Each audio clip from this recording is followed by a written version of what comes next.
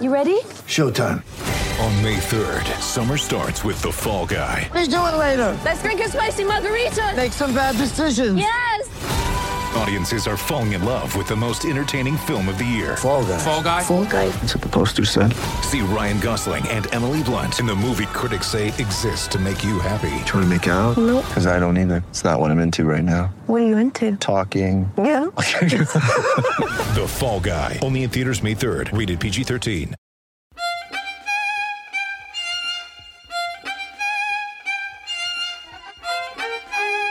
You're listening to the Noble and Roosh Show, brought to you by Ball is Life and Dash Radio.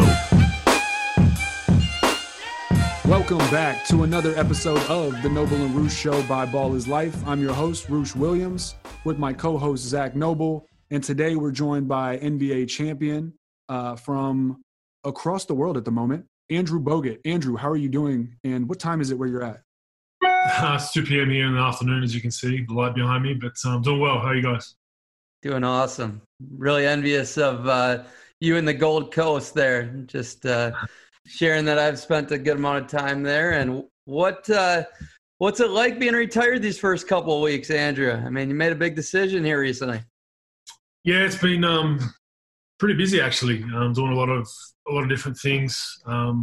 As you guys know, I just launched my own podcast at Rogue Bogues on all the social media channels. I'll give that a quick plug and on all good podcast platforms. But so that's been pretty cool to do. I've kind of got a few different formats there to relive my career and kind of reminisce about things. And that's been good. So that's taken some time, and then just spending some more time at home with the kids and playing a fair bit of poker actually too. So online with some friends, and that's kind of my day at the moment. Okay. What, have you hit big on poker yet? You've been playing poker a while or what? I'm doing all right. You know, good gambler never talks about wins and losses, but I'm in the plus, and that's all that matters. But absolutely.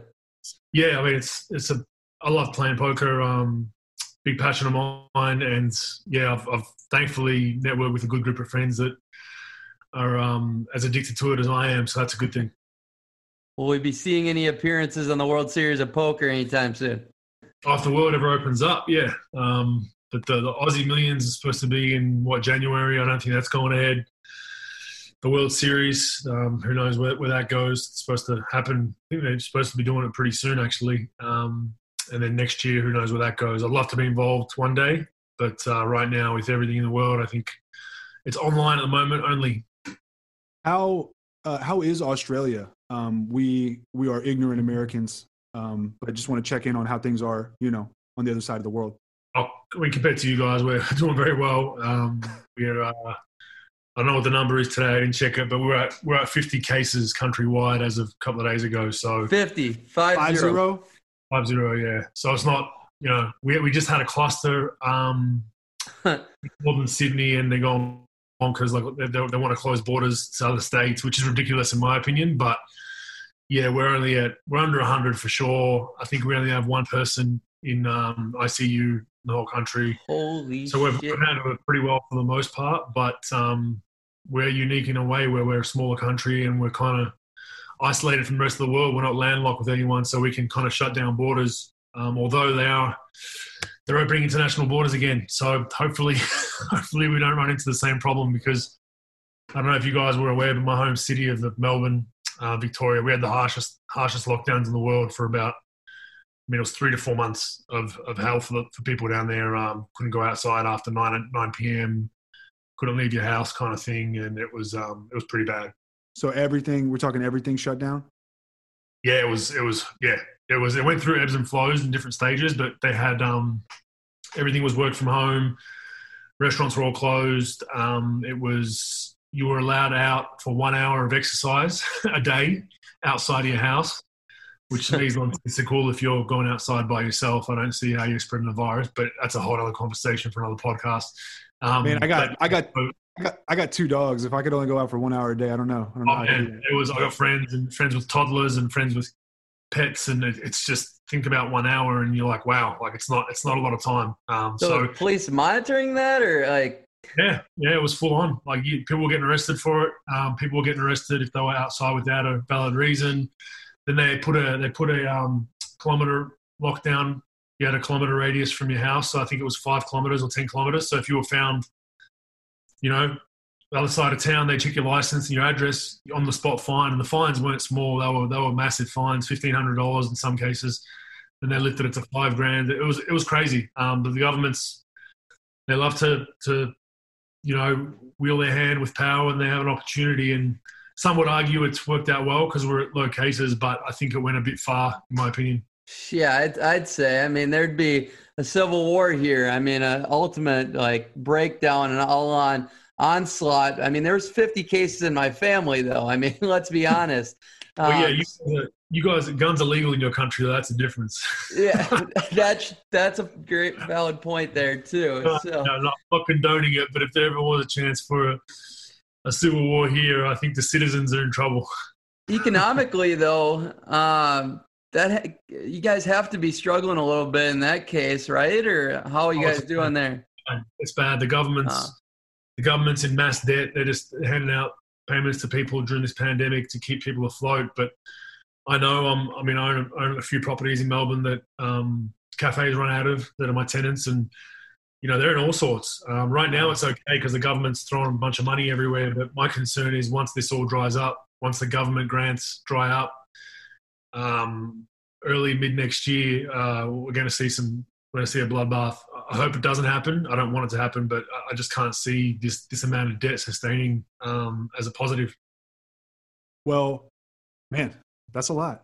I appreciate you sharing that, though. That's really interesting. Like I said, we're just ignorant Americans over here arguing about, I don't know, people wearing masks and stuff, and nobody can get along. But on a more positive note, I wanted to ask you, man, I know that guys like yourself that come from different countries and make it to the NBA stage and then, succeed at the highest level.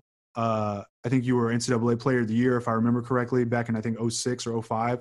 Yep. NBA champion. I know you're revered by your home country. I just kind of want to get some insight on what's that like? Like, I'm from Iran, right? And I know that, I'm from America, but my family's from Iran. And I know, for example, when an Iranian soccer player makes it on the big stage in the English Premier League, that person is cemented as a legend for life, right? So I just kind of want some insight on when you go home, you're the biggest basketball figure in Australian history. What's that like? It's a little different in Australia, though. The thing with Australia is we have our own cultural sports, similar to you guys with baseball and American football or NFL. We have the Australian rules football and rugby league, NRL, and then cricket. They're kind of the big-time guys in Australia. So basketball, especially when I came through, it was 6th, 7th, 8th most popular sport in Australia. Very good participation rates from the junior level, but the program was never really supported. The NBA was hard to get. League pass wasn't what it was today. So when I got drafted, people they knew it was a big deal, but they didn't really understand, how big of a deal it was going number one. Whereas today with social media and all that, if it happened today, it'd be a whole different story. So I kind of snuck under the radar a little bit, which was a good thing as well. But people know, but I don't think in 2005 when I got drafted, people just had no idea what an accolade that was. But people, don't get me wrong, we're very proud, and basketball fans themselves in Australia, were very, very proud and vocal about it. Do you think that you're responsible in a lot of ways for Australia kind of becoming as big as it is? I'm sorry, basketball becoming as big as it has become in Australia, and guys like Dante Exum and Joe Ingles making the league? Yeah, Ben Simmons. Look, I think Luke Longley is the original gangster. He was by himself in that league, the longest tenured NBA player at that point that actually stuck. We had a few guys come in and out, but he was the guy. So not only have one guy for 20-odd years that stuck, it's something that you didn't think, when you were my age, you didn't think it was achievable. For me, it was I'll play playing in the Australian league professionally would have been great for me. I would have been happy with that. I ended up getting further and further, and I think I definitely was part of that journey. I think Luke and then myself, I pioneered that. Going number one was okay, I can do it from Australia. I can get drafted number one. I can go number 5. I can go in the first round. And I think a lot of kids then really believe that they could do it. And our junior system here and our development is world class. It just, for some reason, in the 90s and 2000s, it never translated into the professional game for some reason. It just it fizzled out along the way and ran out of steam. Whereas now we're seeing that translation, and you're getting, like you said, Joe Ingles, Ben Simmons, Patty Mills, Dante Exum, Thon Maker, Dellavedova. Like it's endless. And to have, I think we've got a double-digit amount of guys in the league from Australia. That's unheard of for a country of 25 million people, and we're really batting above our weight. And a big concern for me, though, on the flip side, is can we sustain that and keep that going? You know, hopefully we don't ever get to a stage where there's only one Australian in the NBA. I mean, you guys have progressed year after year, and it's been amazing. Yeah, it's like, how long can this go on for? You guys are on a hell of a run. Did Luke Longley work with you growing up, or did you have a mentor at all, or player you looked up to? I didn't know Luke till later on in my career. Once I was halfway through my NBA career, he kind of stepped away from basketball completely, kind of after the Bulls thing. And once he retired, he kind of he lives in a remote part of Australia. He's one of those dudes that just has his property on the beach and doesn't really do too much media and all that. So he just literally disappeared for a bunch of years. So he's for the record. I was gonna say for the record, that's the way to do it. The way Luke Longley did it. That's the right way to do it. But then he's got to drive 5 hours to get to the nearest airport or city. So he's literally remote. Like he's out there. So he's in a bunker, we like to call it. But he worked with our national team the last 2 or 3 campaigns. So I came real close to him and respected his journey and his opinion. And he's a straight shooter like myself, so we got along well. But as far as a mentor for me, there wasn't really one person. I think there was a bunch of different people along my journey that I took bits and pieces from. Like you take the positives from people and you try to forget the negatives. And I did that from a bunch of different people, and it, you know, all bottled up into you know, what eventuated me being an NBA player. So as you're discussing it, I mean, it sounds like you guys are getting closer as a country as the talent has gotten better. I mean, is it a brotherhood, or are you guys just acquaintances, would you say? For the most part, it is like a core group of, you know, Patty Mills, myself, Delly, Aaron Baines, Joe Ingles. Those are kind of the core NBA guys and Delly, obviously, we had that are kind of really bought into what the Australian Boomers and the national team is about, because we really enjoy playing for our national team. Dante's been hurt a little bit. We're trying to get Ben Simmons to buy into that national team kind of mindset, because it's a little bit different from professional, and he's a young guy. He's still figuring things out, but we want him to try and come on board because he's obviously the best Australian in the world right now. So we'd love to have him on board and put on a green and gold jersey. But, yeah, we're pretty close for the most part. And it's, you know, if I go visit when I was in the league and playing Utah or Cleveland, I'd have dinner with Delly or Joey or whoever it was the night before a game. We catch up before a game, and it's a pretty close relationship. So I was going to ask, as a Rockets fan, I'm sure you're familiar with a young guy named Jayshawn Tate and a coach named Will Weaver. And I was just going to ask for some insight if you had a chance to maybe see their development or see any of their games in the league, or anything you could speak on in terms of what they bring to the league. I've been really excited to see, you know, the potential that they have. And I know they had a lot of success in Australia. So, well, I saw all their games because I don't know if you know, but Will Weaver coached me and Jayshawn Tate was my teammate. So okay. I did see your tweet. Was that last season? Yeah, the last season. Okay. So, I'm sorry. I didn't know that. Yeah. That's all right. I've worked with Will.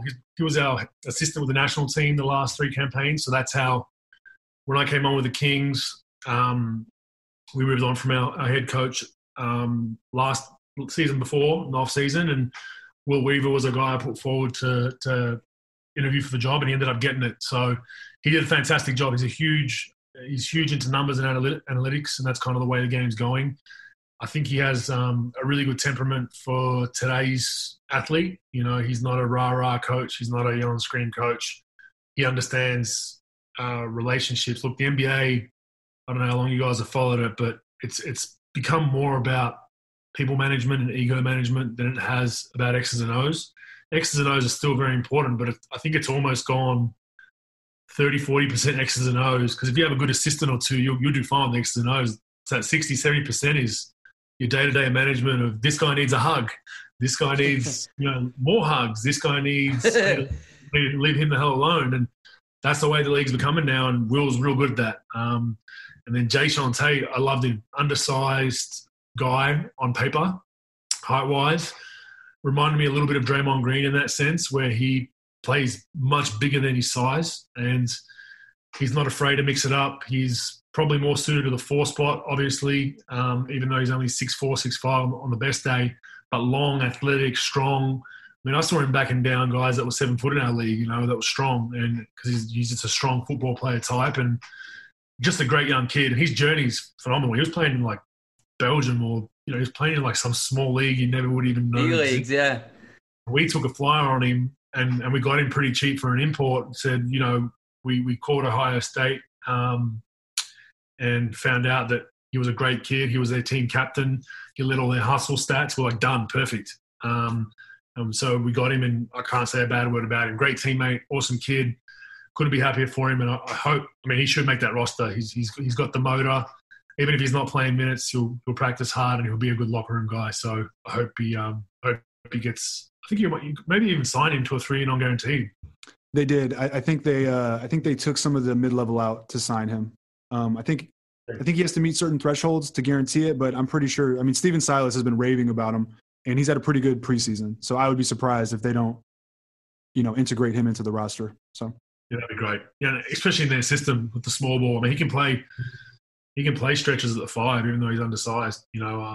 He can play a few minutes there if he needs to, and his thrust and athleticism up the court, and his 3-point shot really improved. He didn't come into our league known as a shooter, but he shot at mid-30s for us, and he really knocked down some big shots for us. Yeah, he goes from 50,000 to 500,000 if he plays opening night. So prayers for him. Yeah. Yep. That's a big jump. But I think the kid's got talent. I've watched the preseason games. I think he should be on a roster regardless. But I want to hear from your side of things because you've seen Draymond Green with Clutch Sports. The NBA, you mentioned it's becoming more of a hugging league. Yes, it's becoming more of a relationship league because of that. Therefore, some guys with talent get left on the outside or they get kicked out of the league quicker than they should have because maybe they're not as well connected, you can say. They don't have that Clutch Sports relationship. And I've seen guys get tryouts. I've seen guys get drafted higher due to relationships. Do you think that Weaver relationship had a lot to do with Tate getting to Houston? Not saying he doesn't deserve to be there, but do you think that relationship was a huge part of that? I think it was to an extent getting him to Houston, but I can tell you for a fact that Jay Sean had a 10-day with Golden State on the table before the pandemic hit. So after our season, our season, we ended in March, and I was getting calls from Golden State about him, and they were going to give him a chance for a 10-day and then try to sign him for the rest of the season. So he had deals on the table. He was going to the NBA regardless. Whether it was Summer League or 10-day, he was going to be there. Will obviously help that. And I think Will, as far as judging talent and more so judging people, I think his word's pretty well trusted. He almost got the OKC job. He was down to the last 2 candidates, I believe. So he's right there. And he's probably the guy that's, a year or 2 or 3 away from getting a head coaching job. I really feel he'll be the next highly touted assistant. He knows his stuff and he does a great job. But to answer your question quickly, yeah, I'm sure Will played a part in it, but I don't think that changes the fact of Jay Sean getting a job somewhere else. Can you speak on anything in terms of Will Weaver's defensive philosophy? Because I've been most excited to see what I've heard is that his focus within the Rockets staff is supposed to be on defense, I think. And I was just wondering. Yeah, I mean, that's what Rockets fans have been saying, but I don't know much, so I'm asking. It's a big job in Houston, coaching defense. Yeah, it is, and that's why I'm interested, right? Because they need some fixes on that end for sure. I mean, they did a great job when we played them just the last run with Golden State because they switch everything and they jump the game up that way. But you just can't do that for 48 minutes and expect to have success defensively. You got to have some sort of backbone or core.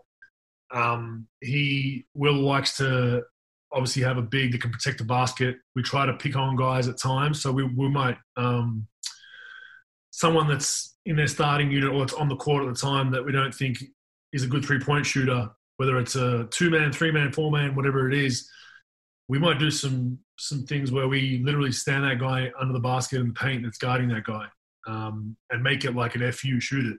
And he'll look at the numbers and be like, I'd rather have this guy shooting 5 wide open threes, then James shooting 7 contested threes, and that's a gamble he'll take. And he'll back himself doing that, and that's where his analytics and the research that he does comes in.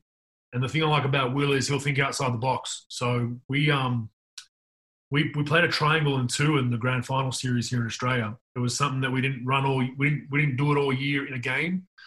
He had taught it maybe for 5 or 10 minutes a week during the regular season and just said, hey, we're going to keep this in our back pocket for a rainy day. We might not ever use it, but let's just work on it a little bit. Didn't spend a whole lot of time, but 10 minutes a week over the course of the season adds up. And we won game 2 of the grand final series doing it. We came out in a triangle and 2, and the team that we were playing had no idea what the hell was going on because it was so random.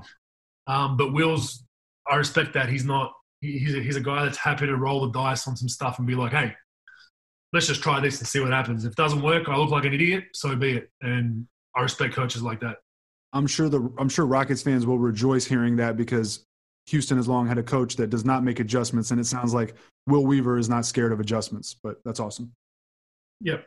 I think you have to be that way these days. I think the game's all about adjustments. It's all about in-game tweaks. And sometimes I was part of the Warriors run, our first championship. We played Memphis in the second round. I don't know if you guys remember that series. We're down 2-1 in Memphis for game 4, down 2-1. And Tony Allen was causing problems for us. He was playing really good D against Clay. And Steve Kerr came to me and said, Boz, I'm starting you on Tony Allen, and I don't want you to leave the paint. I didn't. And, Tony wasn't a great shooter at the time. He did so many things well for them that didn't show up on a stat sheet, but we knew he wasn't a great three-point shooter, and he knocked down the first 3 of the game, I think. And I was standing in the paint, and that was the best thing ever because he shot the next 3 or 4. And it basically hurt their spacing on offense for Zebo and Mark in there where we just cramped that up. And those kind of things can win you a playoff series or a championship. We ended up winning game 4 and then won the next 2, won 4-2 and went on to the finals. So it's an interesting story. So speaking of that year, don't mean to bring up bad memories, but 2016, you guys win if you play. I don't like going back in history like that. You don't know. I think momentum's a crazy thing in those 7-game series. And first of all, I want to give credit to Cleveland and say they stole momentum. And the fear was then, went from 3-2 to 3-3, and they saw fear in our eyes and stole it. They did a great job. But the Draymond thing hurt us because he was one of our best defenders, perimeter and inside. And then I think with me going out of the lineup, I was playing about 20-25, and I was having a pretty good final series. Huge. I think it was more just outside of – I had some high-scoring games for me and some good rebounding games, but it was more that rim protection presence that you need when LeBron's out there. And I think the first 4 games when LeBron turned that corner, I was there. I was either trying to take a charge, I was trying to hit him, foul the shit out of him, or I was trying to block his shot. And I blocked a few of them, and then he started looking for me and wasn't as aggressive getting to the rim. And I think, not having me in there, even if it's 20 minutes a game, I think game 6 and 7, he was getting in the paint at will and distributing, and their shooters got hot. And in hindsight, maybe it would have changed things, but our momentum was so messed up after that game 5 of, just with everything going on, the Draymond suspension, that we were trying to find our feet again and get our rhythm back, and we couldn't do it in 2 games, and they won it. You don't have to say it. I will. You guys would have won. Yeah. I tell everybody this. Yeah, I mean, everyone talks about the Draymond suspension, but I always talk like it was clear as soon as you went down. I mean, it's as simple as, like you said, paint protection. You plugged it up enough that you can with LeBron to the point where it was a huge advantage. And when you were not there, I think it was Ezeli was your backup, Festus. He just couldn't. It just wasn't the same when Ezeli, Yeah, I mean, he battled for the most part, but he was a 10-minute player for us. All of a sudden was asked to play 20-25. And then our small ball lineup was out of whack because the rhythm of that was gone. So, like I said, we just couldn't recover as far as all that went. And it was just all over the place. We just couldn't get a rhythm. And then Cleveland obviously did a fantastic job. They started going to a 1-through-5 switch, which you give a guy like Kevin Love credit, and he's spoken about it before.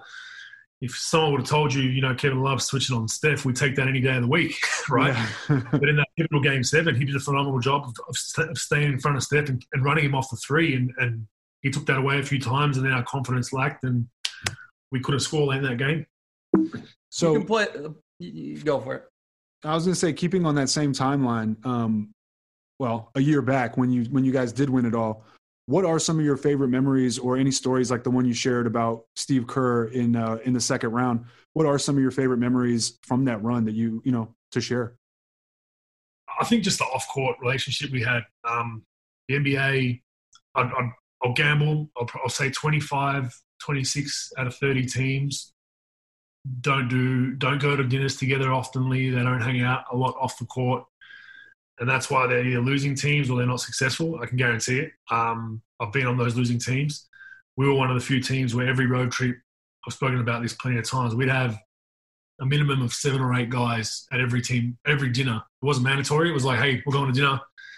And I think myself, Harrison, and I can't remember who else first started it early in the season. Like, hey, we all have to eat anyway, right? Let's do it together. And it was 2 or 3 guys, and it turned into 5 or 6, then 6 or 7. And then all of a sudden, every road trip, it was like, 8 or 9 guys. And, some cities you go to, a player might have family from there or whatever, where they might not be able to come to dinner, which is fine. But, 9 times out of 10, we had big numbers at our dinners, and people think that's silly, but, you build camaraderie and relationships away from the court. It's kind of hard to get to know a person while you're doing layup lines or get to know a person while you're winning and losing. And I might get into it with Draymond, and then I hate him for a couple of days, or he hates me, and we're kind of teetering on going to blows. But then you go to a dinner and it's like, hey, man, he's the same as me. He kind of grew up in a similar situation I did, or whatever it is. And that was the most beautiful thing with that team. And it wasn't forced by the coach or the GM. It wasn't forced by the team. It was us doing it because we liked each other. And you ever rarely get that kind of symmetry and relationship that we had. Do you think it's impossible to win if you're not challenging each other like Draymond does from time to time, pushing the limits a little bit, and then figuring out a way to come back and have those dinners and regroup? Or do you think there can be sunshine and rainbows all the way through? Ever rarely. Every team needs one crazy guy, and Draymond was our crazy guy. You need a guy that will just come in and MF people and throw shit and, get mad and, just do crazy stuff. You need that. And he'd have a day or 2 a month sometimes where he'd lose his shit at practice, and you just knew that the next day he'd be fine, and vice versa. I'd get into it with him, and then I'd be pissed at him for a day or 2, and then you get over it. You just move on. And I think those tests in practice, and even just the banter in the locker room, talking smack to each other, and something might get a little bit too far past the line. Once you get into a game and that happens, it doesn't even bother you because you're doing it every day. And that was the intensity that Draymond had. And I think teams, you can win with a team of nice guys, but more times than not, you need a few crazy guys on that team. And I mean, we had Draymond, myself, weren't scared to take hard fouls, talk shit to people. We weren't going to get punked. And when I first got to the Warriors, we were a team that got punked oftenly. There was no physical presence there. There was no guy that was saying, "No, you're not punking us. I'm going to push you back." And then, I get in there and Draymond gets drafted, and then Andre Iguodala comes in. All of a sudden, we've got guys we're going to push you back, and that's when kind of the thing changed for us. Andrew Bogut versus Draymond Green tussling in practice, throwing hands. Who wins that one? My whole thing with NBA fights is whoever lands the first punch is usually going to win. Because number one, it's probably going to be a pretty heavy punch because we're pretty big guys. And number two, guys have ran in and then held everyone back. So if you factor back to the Rajon Rondo, Chris Paul fight back in Staples, that's what it was. It was once the hands went, it was I need to get as many as I can in because I'm going to get grabbed in a second. Draymond's a pretty good wrestler. I'm a pretty good wrestler. We got into it a few times, but never actually threw punches. But legit wrestling matches, though? Oh, yeah, in practice, box outs. Might have got an O-board the possession before, then he gets mad and really boxes me out hard, and then I get mad because he boxed me out hard, and then it becomes that every up and down. It's like I'm bowing him, he's bowing me back, and that's completely normal with most NBA teams. It just goes that way. So does the song "I'm in Love with the Coco" bring you back every time, or what? I got banned. We don't have to do that. Yeah, it does still to this day. My wife brought it up the other day. It was, I don't know who played it or how it started, but we got on a win streak that year. We won it, and we had injuries. We had different things dealing with, and we just kept winning games. lineup changes, and then someone played that song and everyone danced to it. So Barbosa's making all these funny noises and guys are doing funny dances to it, and then it just became a thing until someone in the social media wanted to be politically correct and it was inappropriate when listening to any other rap or hip hop song. For the most part, I'm in Love with the Coco is probably one of the most tamest. Some of the verses out there, but yeah, we got told by management we couldn't do it anymore. God, everybody's getting soft all the time now. Just and NBA where soft happens, right? That's it at times, yeah. It's where it's fighting these days, not just the NBA. It's the way we're going. Man. So one thing I feel terrible, you never want a player to be injury riddled throughout his career. I mean, you were able to come back and, manage pretty successful career after getting injuries early and overcoming multiple throughout your career. Do you think injuries in general ever helped you, held you back from reaching your full potential? Oh, potentially. Look, I still played a 14-year NBA career and a 15-year pro career, played 800 games almost in the NBA, won a championship, made an all-NBA third team 1 year. So it was a great career, man. Yeah, I had success, and I it's kind of, you don't want to cry over spilled milk because it is what it is. But yeah, it definitely changed the way I play. People only remember me in the Warriors days of being a defensive anchor and a rebounder and a physical guy. Like, watch some tape from when I played in Milwaukee. Like, I was You're an athlete. I was getting buckets down there, and that year I messed my elbow up, which really affected the way I shot the ball and affected everything kind of on the right side of my body. I was having a career year. My arrow was going up, and I averaged 16 and 10 and a few blocks that year. And I just felt like everything was kind of coming together, like it was all piecing together towards me being that number one pick where I was selected. And then it got kind of taken away from me, and it took me about a year or two to recover from that elbow, just touch wise. And then thankfully, Scott Skiles in Milwaukee taught me how to be a defensive anchor and what it takes and what I need to do. And I could bring that then into a team like Golden State that had, if I'm going to Golden State with Steph and Clay there and saying, hey, I want my touches still, like, look at me offensively, I'll be an idiot. I'll be out of there. The next flight, they'll be sending me to wherever. So I bought into my role as a fourth or fifth option, as hard as it was to swallow, coming from Milwaukee where I was the number one option.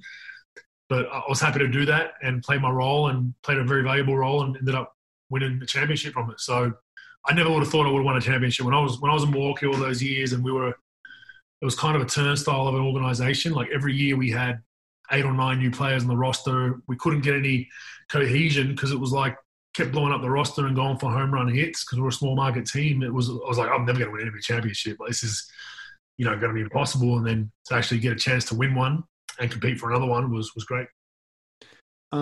I would say, man, first of all, shout out to Scott Skiles. I think he might hold the single game record for most assists in a game. I think he had 30 in a game. Yeah, 30 with the Magic. Yep. Yeah. Shout out to Scott Skiles. I was going to say, to anyone who really knows the NBA and follows the NBA, I've been following the NBA since the 90s. It really speaks to the basketball player that you are to reinvent yourself and be successful with it. It's really difficult, I think, for a lot of people to reinvent themselves on the fly and to notice how they can have value in other ways. Because a lot of guys, I feel like, have been playing their whole lives and they've been playing the way they've been playing, right? So it's difficult. So credit to you for that. But I was also going to ask, man, so what was it like for you going from an organization like Milwaukee that, like you said, it's a turnstile of an organization, or at least it was. Things are different nowadays, I guess, with Giannis. Much better right now. Yeah, they seem to be in good position. But going from what things were in Milwaukee to the situation you encountered in Golden State, best team of all time, allegedly, right? So what was that like?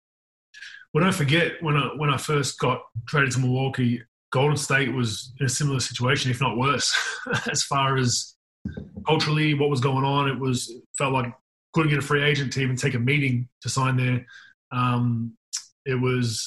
Those injuries, a few bad draft picks along the way, and not winning games. I don't know. I think they made the playoffs once, the We Believe year. I think it was once out of, 15, 20 years they'd made it. It was like you have to go back before that to I think it was Chris Mullin, Tim Hardaway days. Yep, you're right. Right. No. They made the playoffs with Baron Davis in 2007. They beat the Mavericks. Right. Yeah. That was the We Believe. Okay. I thought you said Chris. Chris Mullin. No, the We Believe You was the one time they made it, and then before that, I think was Chris Mullin and that. Okay, I think it's one time out of the last 20 years they were even in a playoff series, and that was We Believe You. They just scraped in 8th spot, and then obviously shocked the world. But so the organization was kind of didn't know where it was going, and then obviously Joe Lacob had just purchased the team that year. They traded Monte for me, and Monte was a fan favorite. So as soon as that happened, I get off the plane like. They introduced me, I'm getting booed, like Joe Lacob's getting booed. And what people didn't realize was like the trade for me was good because it brought a defensive anchor and a big fella inside, but it also freed up Steph to be Steph. Like people forget that. Like if you've got Monte Ellis still there, very talented super guy, fan favorite, but he's your ball handler. Like Steph's not getting the double amount of touches all of a sudden. So then it frees Steph up. It also gave Steph the confidence of like, hey, the franchise is saying I'm the guy now. And we slowly built that up, but it was just interesting to see because we definitely, Milwaukee made the playoffs that year. They traded me just, and Golden State I think we were last or second last in the West, and then ended up drafting Harrison and Festus and Draymond, and then things started to change direction for us.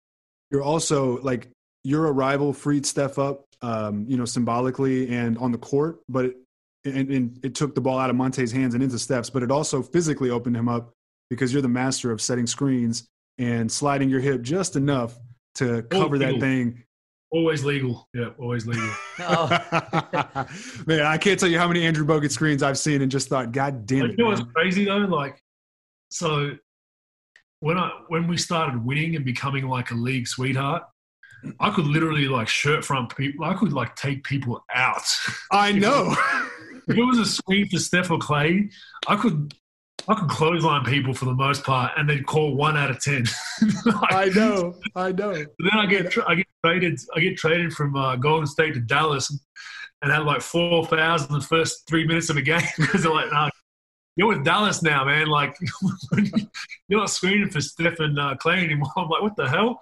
Like, it's like a wake up call, but it was crazy. Like early on, it wasn't like that, but once we started rolling, and the feel good story of the Warriors and Steph's MVP years and Clay and Splash Brothers, like we're the league sweethearts, and I was getting away with some crazy shit. Like it was great.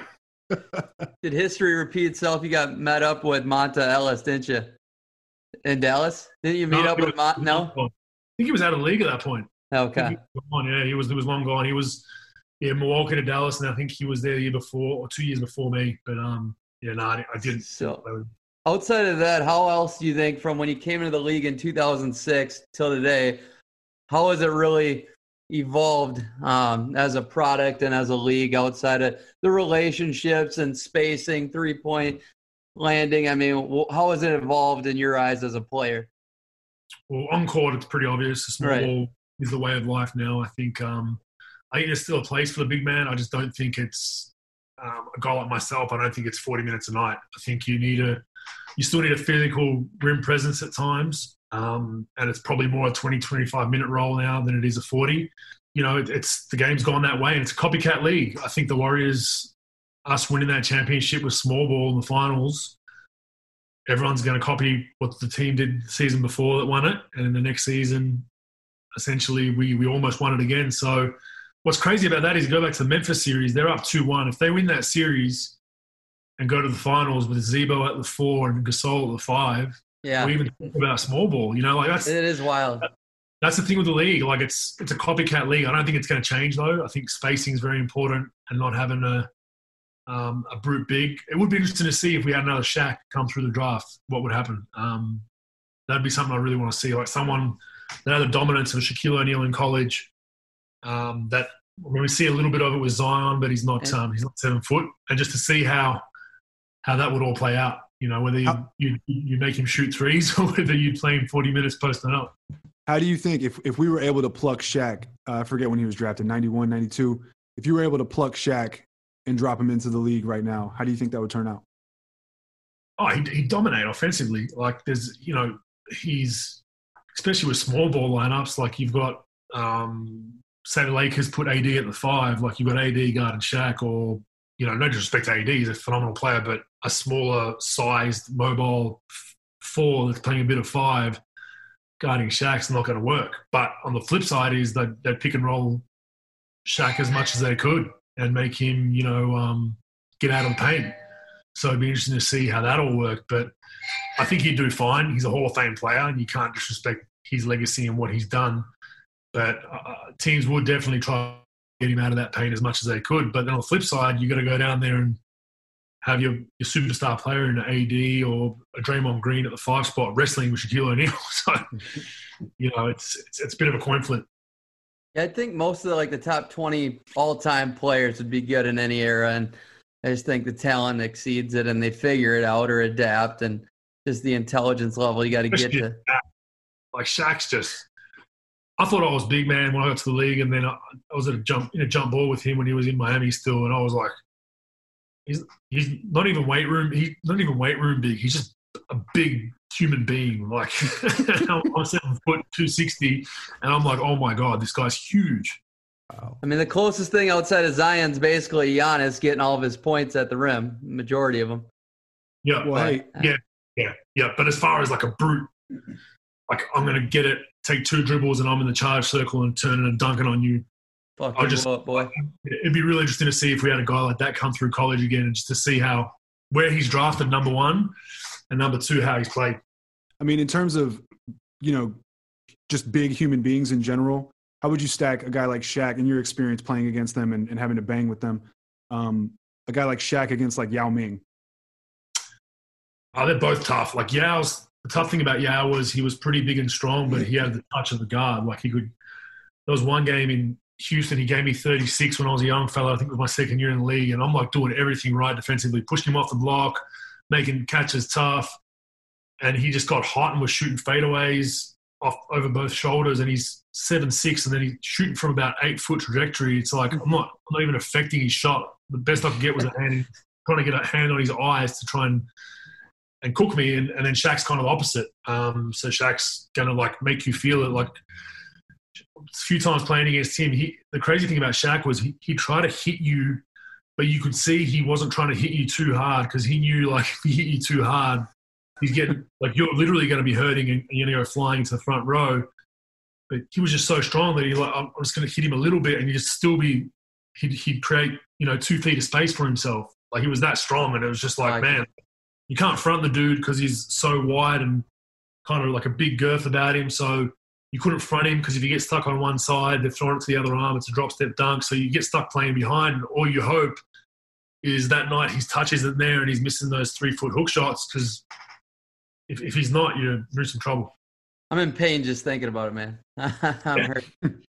So thinking back from where you were at the beginning of your career, was it always a goal to end up in Australia when you were done and finish your career there like you did? It wasn't a goal once I was in the NBA. I think as a young fella it was. I always wanted to play in the NBL.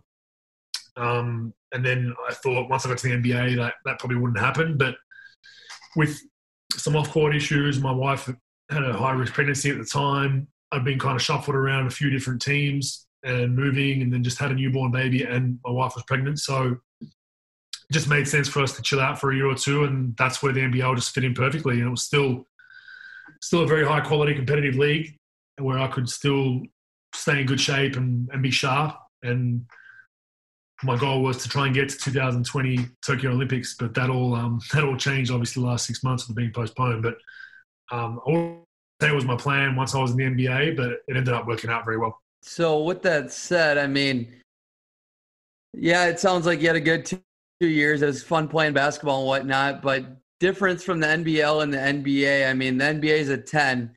Talked to a lot of guys in a lot of different leagues. What would you say on a scale of 1 to 10 where the NBL lies, and where are the major differences outside of the obvious?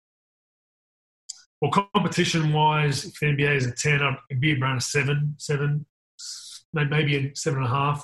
It's a competitive league. I think it's one of the best leagues outside of the NBA. I think you've got the Euro League, which is obviously the equivalent of a Champions League in soccer. So that's all the best teams, 2 or 3 of the best from each country. So you have the Euro League above it. You might have the top 3 or 4 teams in Spain above it. But as far as the league goes, I think it's top 5 in the world for sure. And it's competitive. It's quirky. Some of the coaches do some unique things. It is FIBA rules, so zone defense is allowed. You take the ball off the rim once it hits the rim. So there's a few different things like that. But for the most part, it's basketball at the end of the day. And I guess the difference is mainly the defensive 3 seconds where you can't really clog up the paint as much in the NBA. But it's a competitive league, and there's only 9 teams, so there's not a lot of roster spots. So it makes the players even better that are playing, and the roster spots even harder to get. Man. Andrew, growing up, man, when you were hooping, like, who were some of the people you grew up looking up to in terms of basketball, and who's in your GOAT discussion? For me, I really like Toni Kukoc just because I'm from Croatian background, descent. My whole family's from there, and I was probably skinnier than Toni was when Toni was young. So it just kind of was like, oh, that guy's Croatian. I'm descent, same kind of body, like all wiry and just all over the place, and could handle the ball. So I liked him a lot. Obviously, Tim Duncan, KG, those guys were the premier big men when I was coming through in Shaq. So I like mixes of their games. But, yeah, a mix of people. But I think the GOAT discussion, it's the GOAT discussion to me, like when people get rolled up on the internet, like the Kobe versus Jordan, or LeBron versus Kobe, or LeBron versus Jordan, it's just such a stupid argument in my opinion, because it's like, it's hard to compare eras. It's hard to compare. Like these days, you can't touch anyone. It's a free throws, right? So when MJ played, like it was, dudes were getting clotheslined, and like hand checking was allowed at times. Whereas now, if a guy turning faces, you can't even have a hand on him. So, then you go to the 60s and 70s, these dudes are running around in high tops that were made from paper, essentially. So there's just so many different factors from different eras. I just think it's somewhat disrespectful to compare eras and this guy's better than this guy, because you just don't know. Like you said earlier, like great players will adapt in different eras, but at the same time, we don't know. Like Will dominated the era back then, but if he's gone against a Shaq every night or a Yao, who knows? You know what I mean? Not taking away his greatness there, but or vice versa. Like where eras where shooting is really important, can non-shooting guys adapt? So, I mean, obviously Kobe, LeBron, Shaq, Jordan, all those guys, they're in the GOAT discussion. But I just hate kind of comparing eras, because I don't think there's too many things that factor into it. To that end, what's your favorite era? For me, it's the 90s, just because I grew up. That's where I grew up, fall in love with basketball.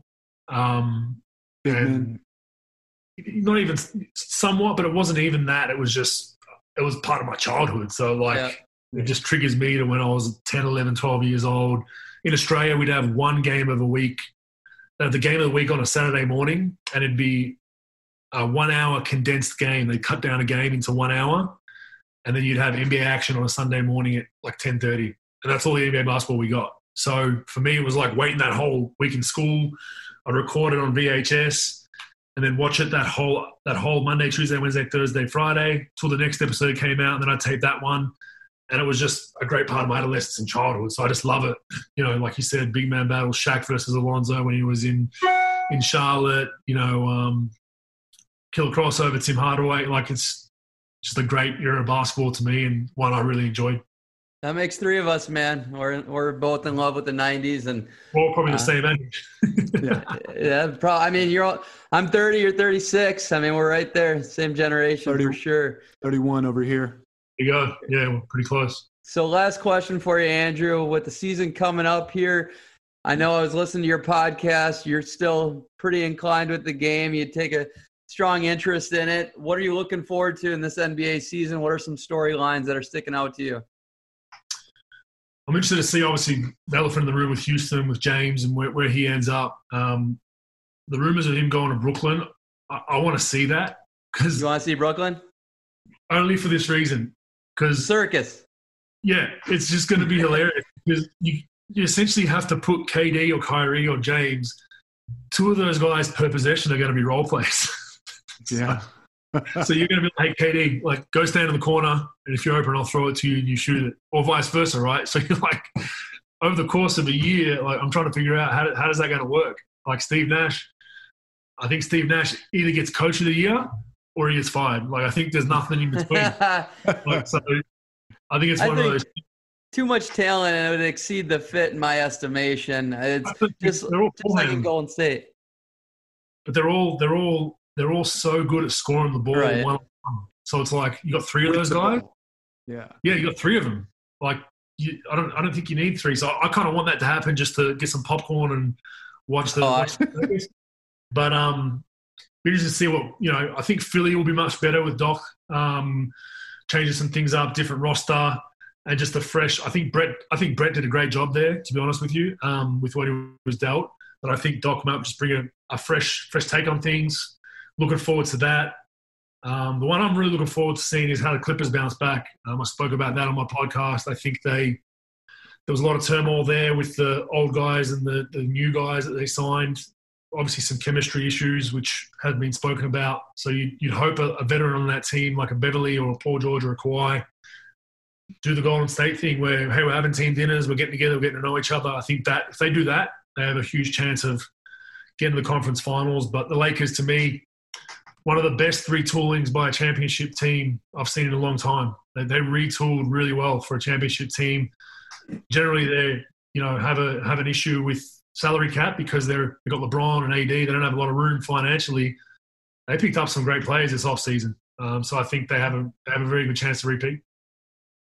Well, Andrew, thank you so much for your time. I just got one more question before we get you out of here. If in a new world, when all this stuff goes away, if I was to visit Australia, where would you tell me to go? What would you point me? What type of food would you point me to eat? And what type of shit should I do or see? Oh, it depends. It's twofold. You coming by yourself or with your family or with the boys? Let's say I'm going with the boys.